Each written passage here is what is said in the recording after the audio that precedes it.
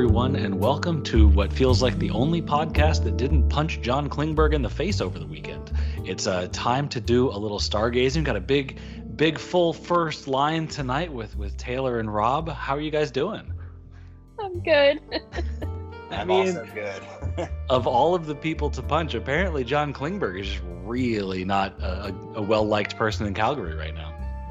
You know, it's really funny. We were talking, Rob and I were sitting next to each other at the game on Saturday in the press box, and we actually were talking about how, John Klingberg doesn't have a punchable face. I don't know what he did to Matthew Tkachuk to deserve such vitriol, but, apparently it gives John Klingberg confidence. I mean, this team needs a little bit of swagger. So maybe, we're also used to seeing Jamie Benn be the one that drops the hammer. I guess John Klingberg is trying to fill in that role a little bit. And I kind of wonder if Calgary targeted him from game one and they were like, well, he's going to fold if we stay on him for, the entire series. But he's definitely risen to the challenge, I should say, from Tkachuk and made it more about the Flames jumping him than him, kind of folding to that kind of early pressure. Yeah, I think you're right. And it makes sense as well. If you're playing against the Dallas Stars and you're thinking about how they transition from defense to offense, you really only have to worry about Klingberg and Miro. And so you might as well try and get a body on them as much as you can. Yeah, I definitely. And since you're just not going to get close to Miro, you might as well go for Klingberg. Take the consolation prize. And we know that the offense, flows so much through the Dallas defense core that it's a no-brainer for Calgary to go ahead and do that. But yeah, to your point, you're not going to catch Miro along the wall, so go after the one you can catch. But at the end of the day, I think it's not really working out for them as planned. Well, and that's a good segue into the agenda for the podcast. If you're from the Flames perspective, not a lot is going to plan right now, right? Dallas got the away split, won game 2 in Calgary. Then they followed that up with a game 3 victory on the AAC ice. And heading into Monday's tilt, we're looking at a 2-1 Stars series lead. And I mean, I'm not going to say that this series, Dallas is rolling and it's easy and blah, blah, blah. But it's hard to look at the progression and really think that 2-1 is unearned. Am I crazy? I guess, Taylor, starting with you, am I insane to think that this is a pretty reflective series right now? Yeah, I mean, I think I am a little surprised that this is the closest series in the first round of the playoffs, to be honest. I guess I was expecting Minnesota and St. Louis to be playing the 2-1, 3-2 type games, but I mean, it seems to be playing into Dallas's strengths. Like the guys kind of keep saying, Tyler actually had a really funny quote the other night. He said, "It may not look interesting on Twitter, but this is the type of hockey that, wins games, and it's actually really fun," and blah, blah, blah. And I was like, I mean, you're not wrong. It's not a very pretty painting, but you like the outcome. Yeah, I guess, Rob, same question to you. A pretty painting or not? What's your take on, do you feel that 2-1 is an accurate representation of how the series has gone so far? Yeah, I would. I went through and graded each period in the series so far, and I have the Stars winning the majority of the periods outside of, I believe, the first 2 periods in game 1. But I would say that the Stars structure has lent itself to a playoff style game, and we all go back to this team is built for the playoffs, and it is kind of showing through in these last 2 games. I would say the Stars have played 2 complete hockey games, and it's kind of knocked Calgary out of their comfort zone and had them questioning how they're going to play in game 4. But overall, I was talking with some media members last night, and I think we unanimously agreed that the Stars have been the better team for the majority of the series so far. They've certainly gotten, when we talked about the series at the start and we talked about what Dallas was going to need to succeed, right? They've been, for the most part, stout defensively. They've gotten A+ goaltending out of Jake Ottinger, and they've gotten production out of, they for the most part, right, that first line is driving the bus.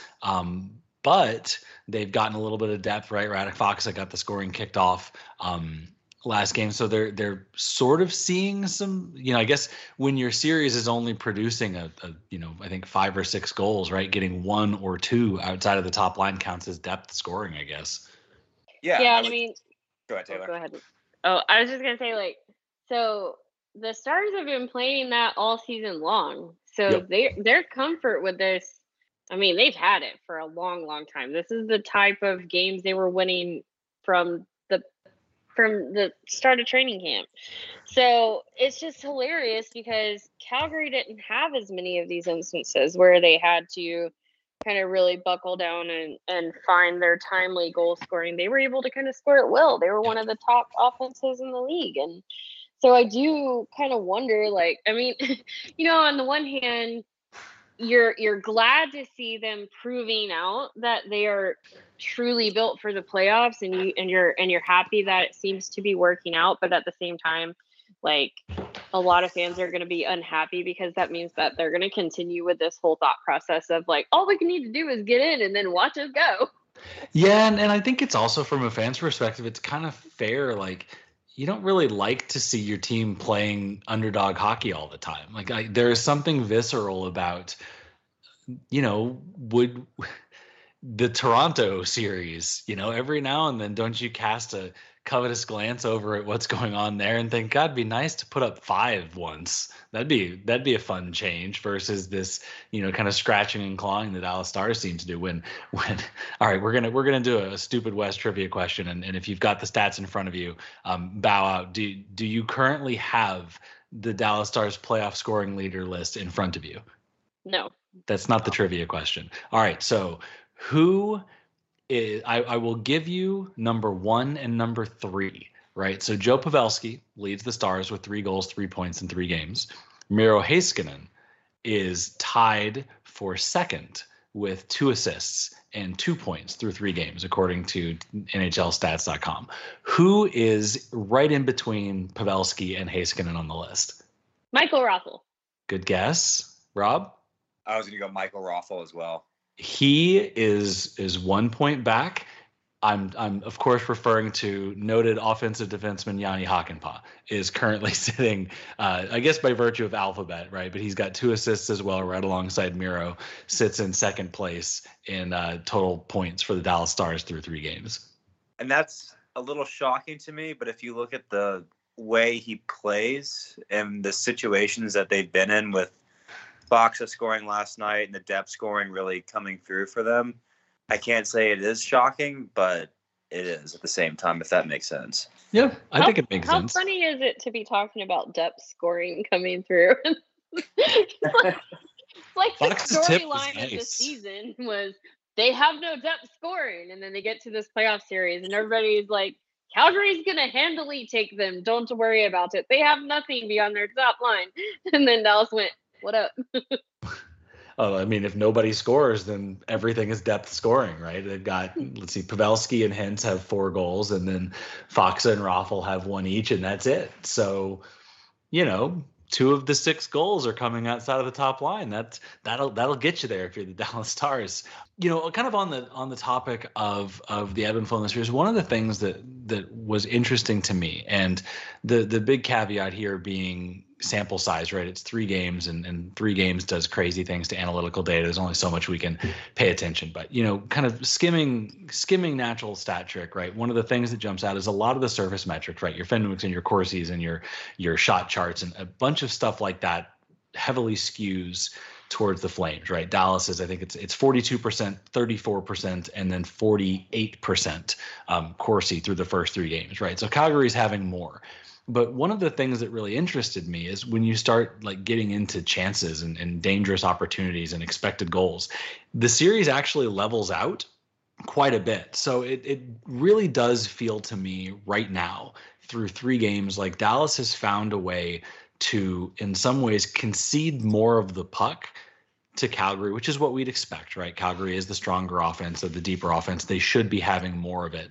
But whether through, structure and system or voodoo or whatever, Dallas has managed to not allow Calgary to convert that possession into really meaningful offense to the degree that you might expect, which I think is why I think the expected goals right now are sitting at 4.5 for the Flames and 4.1 for the Stars. So, Flames are technically ahead, but it's not a rout, right? Even looking at PDO, right? It's like 99 to 1.009, right? Something like that. So nobody's really, it might not look pretty, but it also doesn't necessarily look like a fluke right now.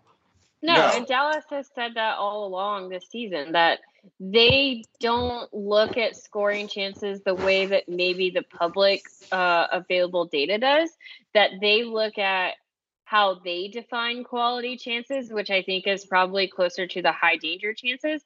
Essentially, Rick Bowness says, if you want to take the puck and you want to shoot at us from, the blue line all day long, like, we'll take that because it's a low percentage play.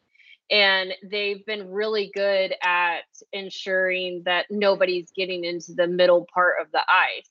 And so when you do that, it may look like the other team is outplaying you, but at the same time, if every chance that you get on the other end is in that high danger area, you're actually the better team. Yeah. I mean, and I think it also fits the talent of this roster in that you don't have the bodies to chase down and to outchance the Calgary Flames or really much of anybody, right? You have one elite line, and you can generate chances for that one elite line. So from there, it just turns into, okay, let's make sure that we don't do anything stupid the rest of the time and give, Pavs and Sons or Miro a chance to come through. And they've been doing it all year, and it kind of works. And I think last night's pretty indicative how the Stars want to play in this series. To Taylor's point with, shooting from the blue line, a low percentage play, the Stars are doing a very good job of boxing out the front of the net in the slot and not allowing Calgary to get those second chance opportunities on Ottinger, or they're allowing Ottinger to see the puck the entire way. So zone time, they'll give it to Calgary, and then the Stars are being very opportunistic on their counterattack. The best way I can summarize that is the Gaudreau breakaway late last night, and you have Sagan and Miro go the other way and almost ice the game, not 20 seconds later. So they're doing a few things really, really well, and they're hanging in there when they have to keep it competitive and keep it close. Yeah, and Taylor and I were talking about this in the pre-call. It's you give the Stars a little bit better luck on the power play, right? And they're up 2-1 in the series. There's a universe in which, after getting 5 power plays in game 1, that this could be 3-0.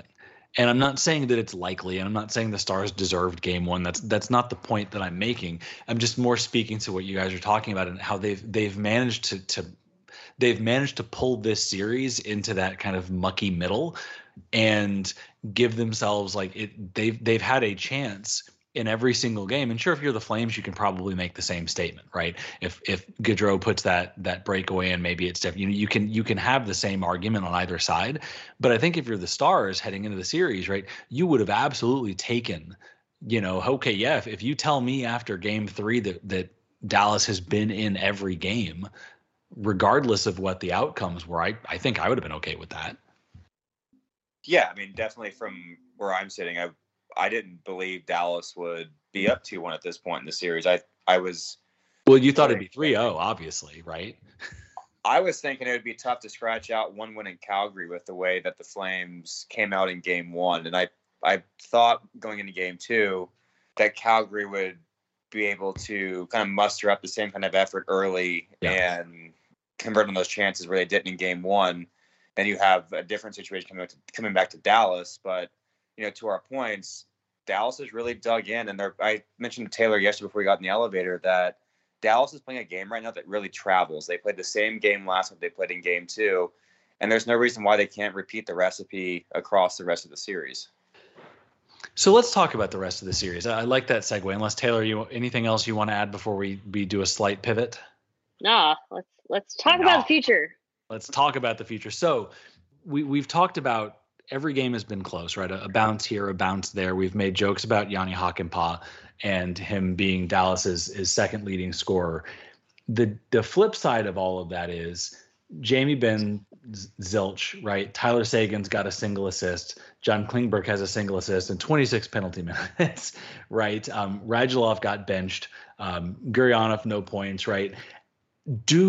At some point, somebody other than Radek Fox is going to have to carry this offense, right?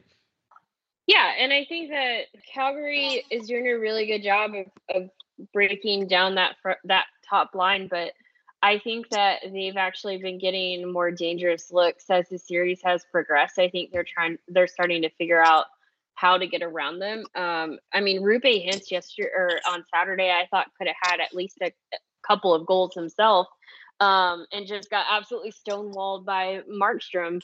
And I think that's another underrated part of this series that we haven't really touched on yet, is the absolute goaltending duel that these two guys are putting on. But yeah, so I forgot where I was going with my thought, but I think that the top line is going to figure out ways, and I think that the key to winning the rest of the series is going to come down to which top line figures it out first. Oh, interesting. Yeah. So you think it's going to be? I like that. I like that. And what you're saying, if I can paraphrase, is that it's not so much going to be a series decided by whose depth steps up, so much as it's going to be a series decided by whose top line imposes themselves more. Yeah, I mean, Daryl Sutter essentially came out and said, Johnny Gaudreau, you got to be better. Like, you're paid to bury the chance like you had at the end of the game there to tie it up. And so I think that, in a lot of ways, you're going to see them come out even hungrier and even a little bit angrier and maybe edgier to try to figure out a way to solve Ottinger. And then on the other side of the ledger, I mean, Rupe Hintz has got to be sitting there going, what do I need to do to buy a goal here? Jason Robertson is still kind of figuring his way out, for his first playoff series of his career, which is kind of crazy to think about because he's just been such a big part of the team the last 2 seasons. So like he's going to eventually be able to find his way forward. And then you've got Joe Pavelski, who is just an ageless wonder and Mr. Renaissance man at 37, scoring multiple goals in a game. Yeah, he's it's been amazing to watch. Let me ask you this, Rob. I'm going to pivot a little bit because something Taylor said has been jumping in my brain for a little while. Taylor, you talked about how Calgary is going to bear down, right? Going to put more edge into their game. Rob, do you think it's a good strategy to up the physicality and up the edge if you're the Flames against a team like the Stars? I don't really think so because Dallas had 36 hits through 2 periods last night. So that's a game that Dallas wants to play. And Dallas is willing to play. The more the Flames play that physical brand of hockey, I think the more it plays into the game that Dallas wants to play, is that mucking up of the hockey game, making it ugly, making it boring for the fans to watch. But it also makes it harder for the Flames to get through that kind of pressure. Whereas the Flames, we all know they want to skate. They've got Johnny Gaudreau and Lindholm and Tkachuk. Those guys are fast players with a lot of skill. The more you make it difficult for them in space and along the wall, the less time they have to make plays and get an open ice. So, I don't really love that strategy by the Flames. I think they could bring the series back into their favor if they were to be able to open up the ice a little bit, which they did at times last night. In the second period, they were getting chances on the Stars by attacking their blue line with speed repeatedly early. The third guy was high in the zone. And they got really good looks there, but they went away from that game as the Stars continued to put that physical pressure on them. And it really showed in the third period where the Stars really just kind of strangled that game. Here's the thing, though. Here's the thing, though. Calgary has come out and said, if Dallas wants to play this type of game, then then we can play any type of game. And actually, I think that in some ways, maybe Dallas is sucking them into playing the type of game they want them to do. They're imposing their will. Imposing their will on Calgary, and Calgary is just playing right into their hands. So far, and the other thing for me as well is, and this is getting into some, armchair psychology, but Dallas is not exactly a team with this particular group over the past several years that is known for being able to maintain a level of focus and energy over an extended stretch, right? They've had a few ups and a few downs. And part of why I was asking is one, Rob, for you, right? If part of why I asked the question, you hit it on the head, is if you're the more skilled team, you don't necessarily want to physical up the game, right? You almost want to turn it into a track meet if you're the Flames, just in general. And then the second half of that is if you're playing against the Dallas Stars, like maybe you want to, Taylor, I think you made the point excellently about, getting into a Dallas Stars hockey game. Like if you're the Calgary Flames, don't you want to turn this into a track meet and say, okay, forget about this, message sending stuff. We're just going to see if you can score with us. Yeah. And I think the big indicator of that is I don't understand, and go back to John Klingberg and Matthew Tkachuk, I don't understand why Tkachuk is going after Klingberg, and there are so many post-whistle scrums that the Flames players are getting into. I mean, Brett Ritchie is coming across the ice to get involved with Michael Rothel after, a play in the corner. They're getting into their heads in the point where the Flames think they need to get physically engaged in the hockey game, but it's knocking them out of their focus of, okay, we're a really skilled team. We can skate through the Stars, where the Stars are very happy to play that kind of, bully style of hockey. And the Flames are doing it to themselves off the drop of the puck. I mean, a minute and a half into the game last night, we have a fight. That's plus for the Stars. Yeah, I mean, if you're the Stars, anything that takes, and I say this as a big fan of John Klingberg, but if you're the Stars, anything that takes Matthew Tkachuk off the ice is a positive. And I think, if it may be obviously not the top line, right? I wouldn't want any of them drop, but you've got to think that they're as a group looking at that and saying, hey, if Tkachuk starts ratting it up and starts shaking his wrist and looks like he wants to fight, you got to think the standing order for most of that roster is to, hey, oblige him, right? Let's do 5 fewer minutes of Matt Tkachuk on the ice and, take some of that chemistry away from the top. It honestly, it reminds me of back when the top line for Dallas was the Spezza, Sagan, Ben unit. And there were some nights where you could, there were some nights when you poked the bear and you got beast mode Ben and he destroyed your universe. But there were some other nights when you could sort of get him out of his game to the point where, yeah, he was physical and yeah, the line was great, but he was, missing 5 minutes here and 2 for a rough there. And there were some nights when the best thing you could do was get physical, because you would gladly take that trade-off. Okay, I'll take your guy off. I'll lose one of my guys for 5 if it means I'm getting rid of one of your best guys for the same 5 minutes. And if further to that point, I think the Stars are more equipped to deal with a loss for 5 minutes like John Klingberg, where the Flames can't afford to lose Tkachuk for 5 minutes, because the Stars have Miro Heiskanen on the bench as well, who is the best player, in my opinion, in the series so far, especially on defense.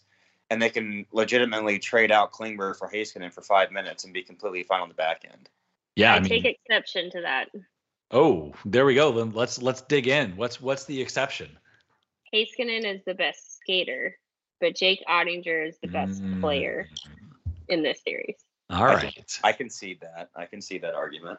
Heiskanen, it's been funny. Like Heiskanen has been so good in ways that aren't necessarily score sheet obvious. I'm still like, it's been 3 games, but I'm still salivating over a 2-on-1 he played in game 1 where it was 2-on-1 and he somehow managed to take both the shooter and the pass. And it didn't, the thing that struck me, I ended up rewinding and rewatching it a couple of times. The thing that struck me is it didn't even look like it was particularly hard. It wasn't that he made, one desperate lunge and then a scrambling lunge the other direction. It's like at no point was he out of control, and he just calmly removed 2 players from the equation and let Ottinger make a simple save. So Wes, I have a stat for you. Hit me. Are you ready? Miro Heiskanen has played 78 minutes of ice time. How many goals do you think he's been on the ice for against? I actually looked at this. I was. Oh, you cheated. It's 0. I know. So Rob, have you seen this particular stat before I answer? Taylor stole my my next point. Well, then I'm just going to be really smart and say he has not been on the ice for a single goal against. Yes. Their sweet baby Miro. Which is kind of insane when you think about it, because he is being put up against, the Lindholm and the Tkachuk and the Gaudreaus of the world. And I mean, he's leading all players in ice time. And with the special teams battle that Dallas and Calgary has determined to play, with nobody able to stay out of the box for too long. Like literally, I think John Klingberg could probably like timeshare the penalty box at this point. I mean, maybe he's got a magazine in there, right? So he's catching up on his reading. I made the quip last night. They must have really good snacks in there. So tell me, I think that's, yeah. So Miro has been astonishing. I mean, he always is, but he's been astonishing. He's playing a ton. He, like I said, he leads all skaters so far in the series. I do think you could make the case that Oettinger has been more impactful just because, but I think that's also like a hockey goal. Like it's sort of like, you know, in football, the MVP is always the quarterback, right? Because the goalie just has more opportunities. Even when Miro is playing, you know, half the game, he's still playing just half the game, right? So I think that Stars obviously wouldn't be where they are without Jake Oettinger having a 960 something save percentage and being completely insane, in addition to being an adorable sea creature. But I think that with Miro, this team is so dependent upon him in transition because there is nobody, even to some degree, right? He's still above Klingberg, right? There's nobody else on that back line that can play the way that Miro plays. And when you're as light scoring as the Dallas Stars, you need that with powerful desperation. And so it's been, you know, we're very spoiled to know that for half a game, every game, the Dallas Stars are going to get that kind of quality out of number 4. And he makes it look so easy. That's the stupid part about it. Like, he barely looks like he's trying. He's just like, I'm just here, and then I'm there, and then I'm here. And like, you don't notice me coming around you and, you know, I'll just, you know, instead of going through you, I'll just take this little roundabout and then go in for perfect scoring chance. I mean, I don't, like, he actually said post-game, he thought he had that goal where Markstrom had to make that, I think it was the windmill kick save. But then Pavelski like followed it up and immediately scored right after. So like it all turned out well for Dallas. But yeah, he was like, yeah, I thought I had that one. I was like, yeah, I think we all did. Yeah, the world thought so. Oh, goodness. It also, just as a very, very quick aside, we'll start with you, Rob, and then Taylor. The goaltender interference, should that have been a good goal? No, in my opinion, it's not a good goal. And I know that the argument today on Twitter was he was still in the white paint. But if you look at the way he was trying to play the puck, he was trying to get over to the other post, and Lucic completely runs him over. I believe in the regular season, if the goal isn't scored, that is arguably a penalty on Lucic. Now, I don't know what the league was looking at. We don't have those angles, but at the same time, I mean, that's textbook goaltender interference because Oettinger is still trying to hold his crease and get over to his post. I just don't understand how on a review they can't see that. But to Bonus's credit in the post game, he did say that he would challenge that play again if he had the chance to do it. So I love that he gave Kelly Forbes some credit too, because I think at this point, if the Dallas Stars video team tells you to challenge something, the answer is we're sure. Yeah. What about you, Taylor? Goal or no goal? So I don't know how much of the other series you guys or any of the listeners are watching, but I actually caught a little bit of Boston, Carolina, and there was a goal reviewed for goaltender interference there where it looked like a very obvious poke check and push of the goaltender's pads that got him off balance and allowed the space to open up for a puck to go 5-hole on him. And they challenged that, and I was like, oh, that's clear goaltender interference. And they let that one stand up because I guess some other angle showed that it was actually like his teammate had his stick in there and also pushed the goaltender, and therefore you couldn't say that it was fully on the other guy. And I was just sitting there going, I don't think anybody knows what it is anymore. And so therefore, I guess I should just not be surprised if it goes for or against. I can say that in the press box, almost unanimously, all of the media sitting around me were like, oh, that's goaltender interference. And then they came back and we were like, well, what do we know? I will say, and I'm going to be the dissenting opinion, I wouldn't go so far as to say that I thought it was let me put it this way. I would have been borderline. I would have been fine with either decision. And the reason that I think that they waived it, and the reason that I think it makes sense, is the contact itself was up on Ottinger's like arm blocker. He was leaning forward out of the crease towards the contact. Like it looked But, with the benefit of like 9 different slow-mo replays on the broadcast, it really looked like he got himself into a situation where there was marginal contact and he tried to make that contact less marginal. That was my read on it, and kind of the way that I saw, like, I don't think Lucic was pushed in, so I don't think it was a situation where the D kind of rode him into the crease. I think it was right on the edge of the paint. I think either player could make the argument that they had right away in that situation, and I think what ultimately undid Oettinger's, I think he pushed himself into the contact a little bit more than he was trying to defend his area, and I think that's ultimately what led to the goal being called on ice, and then getting into the whole standards of overturning. I think once you wind up in that situation, there wasn't enough in the replay to say that this call was categorically wrong and needs to be reversed. That's a very long-winded way of saying I think that whatever was called initially was going to be upheld based on the way that play developed. Probably. And in real time, I could see it, and I could see why they let it stand. So, whatever. It's the human element. When you have refs, and they always talk about how, that's just how hockey go, and how you hope that over time these things just kind of balance each other out. I'm sure that Calgary will have one later in the series where it'll get upheld, and they're going to think that they got jobs. So. Well, that's the prerogative of hockey fans, right? Any call that goes against the team is complete crap. This is the way this works. Everybody's an angel on your team. And full marks to the Stars for actually responding to that, not collapsing at a tough moment in the game. I mean, that could have swung the entire hockey game. Arguably, that was a late period goal and a questionable call that could have deflated the team, and the building was obviously not happy. And on top of all that, right, a late period goal, questionable call in a series where goals have been at a premium. And the Stars, from the drop of that next puck, they were back on their game on the very next shift, which is, a great testament to the coaching in this instance, and to the players' just general resolve to shake that off and go, we've been in these situations before in the playoffs. We know that goals are at a premium. We can get the next one. Let's just go back to work.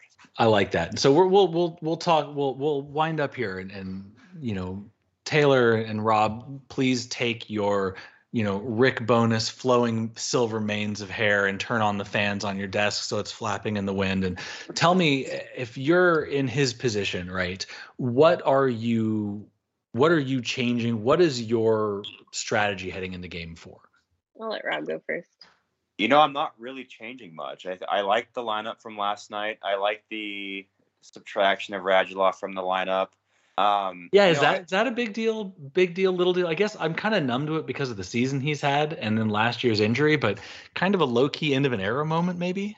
Yeah, but I like how Studenic gave them some speed and some physicality along the wall in the game that was kind of missing from the previous 2 games. I like the way that he kind of balanced that lineup last night. I mentioned to Taylor, I like the way that Guriano's playing right now. He's playing in straight lines. He's not playing that east to west, mistake-filled hockey. It's just a simple, north-south game. I like that. So he's got him going in a good way. I think he'll break out eventually with, a goal or some points here in the near future. I like this game last night. Really reminded me of how they played against Tampa Bay. Extremely structured. They were hard. It was a complete 60 minutes. If I'm Rick Bowness in the room tomorrow before Game 4, I'm saying we need that performance 2 more times, and we're waiting who we play out of that Edmonton LA series here in a week or so. Taylor, how about you? Anything? What's on your mind if you're Rick Bowness heading into Game 4? I liked Studenic's game to a point, but I think for myself, I would maybe consider putting Jacob Peterson in instead and seeing if maybe that gives you even a little ounce more in that bottom 6. Only because Jacob Peterson is just so economical with his goal scoring. Like, he's one of the top rates. He's the Kia Sophia of goal scoring. So, I mean, just and I know he's a rookie and, the game, and it's the most hockey he's ever played, whatever excuses the staff has been using not to play him. But you're on home ice. You have last change. Student did take a couple of a penalty, I think, at a pretty poorly timed manner in the game. So like, I don't know. I would maybe try him out and see how it works. And like, I think he also was part of the power play units previously and has some experience there. So like, and some familiarity, and that's been really bad. And even though they scored, it was still really, really bad. Yeah. In the last game, it's been and bad, has been bad all season. Or like, so maybe it's putting Peterson, like, he's energetic, he's got speed, and he's always pounding the puck too. So I don't think that you could hurt yourself by playing him in the lineup instead of Studenic, but maybe that's, galaxy braining yourself. I don't know. No, I mean, I do.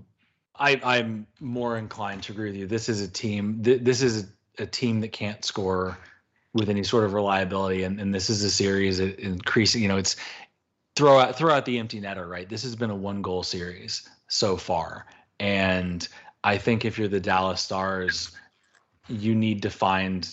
It's the same conversation we had, Taylor, last podcast about Thomas Harley. So last game, Studenic played 5 minutes and 31 seconds. He was a -2 in that time. Plus minus is a wishy-washy stat, but he played 5 minutes and 31 seconds. It's the Hanley Harley argument that, like, yes, he gives you speed, but he's not a scorer. He's never been a scorer. He's not a significant offensive weapon.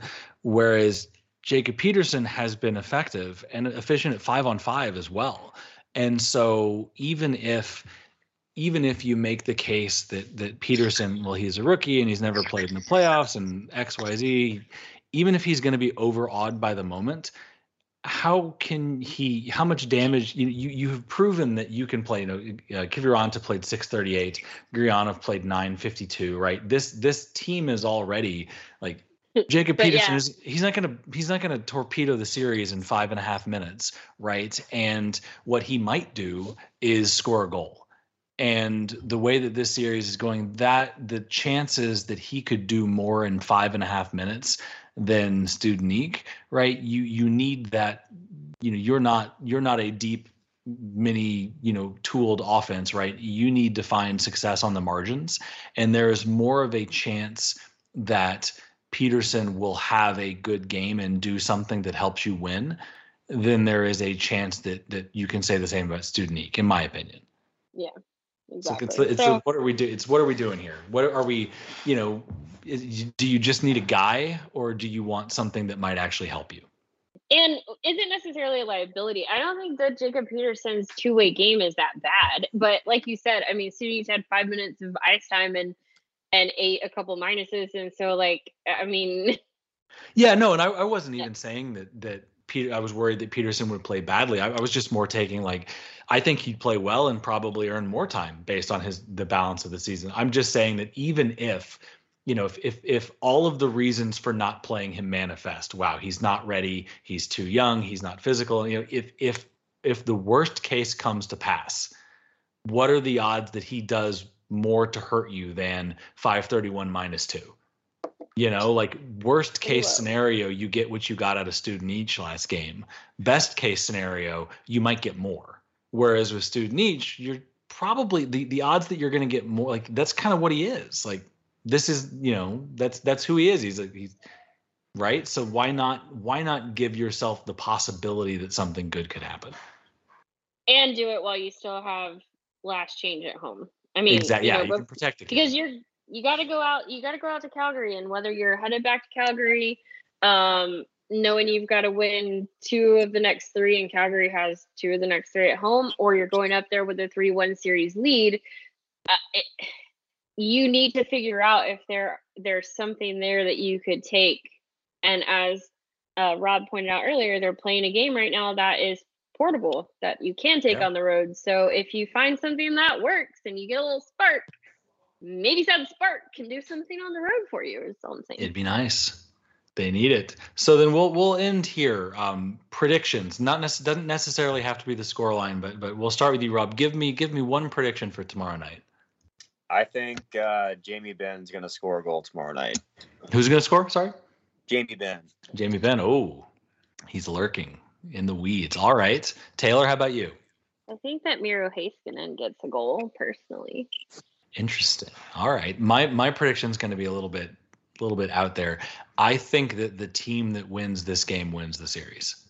I think this is where it all pivots. If Dallas can get up 3-1, it's very obvious that they're the benefits of being up 3-1 in a series. But given what we've talked about on the margins and can Calgary get going, blah, blah, blah, I think that this game is going to tell us who wins the series. Yeah, and I think tomorrow night tells us a lot about who Calgary is more than it tells us about who Dallas is. I mean, I think we all know who Dallas is at this point, but does Calgary win or lose tomorrow night go back up to their home rink feeling that pressure of, okay, we have to win this game 5 or we can't go back to Dallas and replicate what we did in game 4. I think this is a bigger game for Calgary than it is for Dallas, not just with the 3-1 lead on the on the books there, but just in general for their general psyche. See, I think that cuts both ways, all right? Because if you're the Stars, if it's big for them because you can't allow Calgary's psyche to rebound at all, right? Yeah, exactly. So yeah, that's my prediction. Check back in a week. Winner tomorrow night is going to be advancing into the second round. I got a feeling. I just feel like it's one of those either Calgary figures out how to make their talent advantage matter in a meaningful way, or they can't get out of they can't get Dallas out of their kitchen, right? And I just think that's where we are in the series. Dallas has forced their will and their style onto this game, right? We're seeing Dallas Stars hockey, and Calgary's not going to win that series. And so if they can't figure out how to make their talent count more, then that's that. And they're either I think tomorrow's the night they're going to need to figure it out. So I'll piggyback on you real quick. If they win tomorrow night, Calgary, I think it goes 7. Back to the earlier point of the top lines are going to decide the series. If Calgary wins tomorrow night and ties it up, I think Dallas gets one game out of the top line where they win the game for them. Calgary gets the same game out of their group, and then we're talking about a game 7 in Calgary. Won't that be fun? So all that's left to do is wait and then watch. I know where I'll be tomorrow night. Any closing thoughts, Taylor or Rob?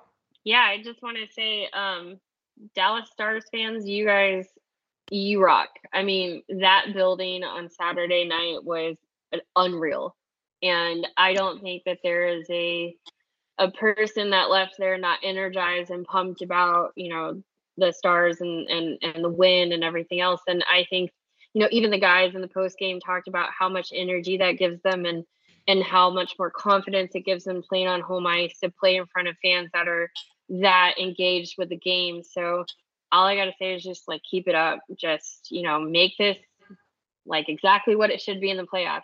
It's home ice, and it should be hard for Calgary to play here. It should matter, right? And it does. And I love that you called that out. I'm having goosebumps thinking back to the Winter Classic. You're absolutely right. It's a great building. It's a great crowd. And it's nice that this team is finally giving them something to engage with. So thank you for that. Thank you for your insights. Those out in listener land, thanks for listening. Remember to like and to download.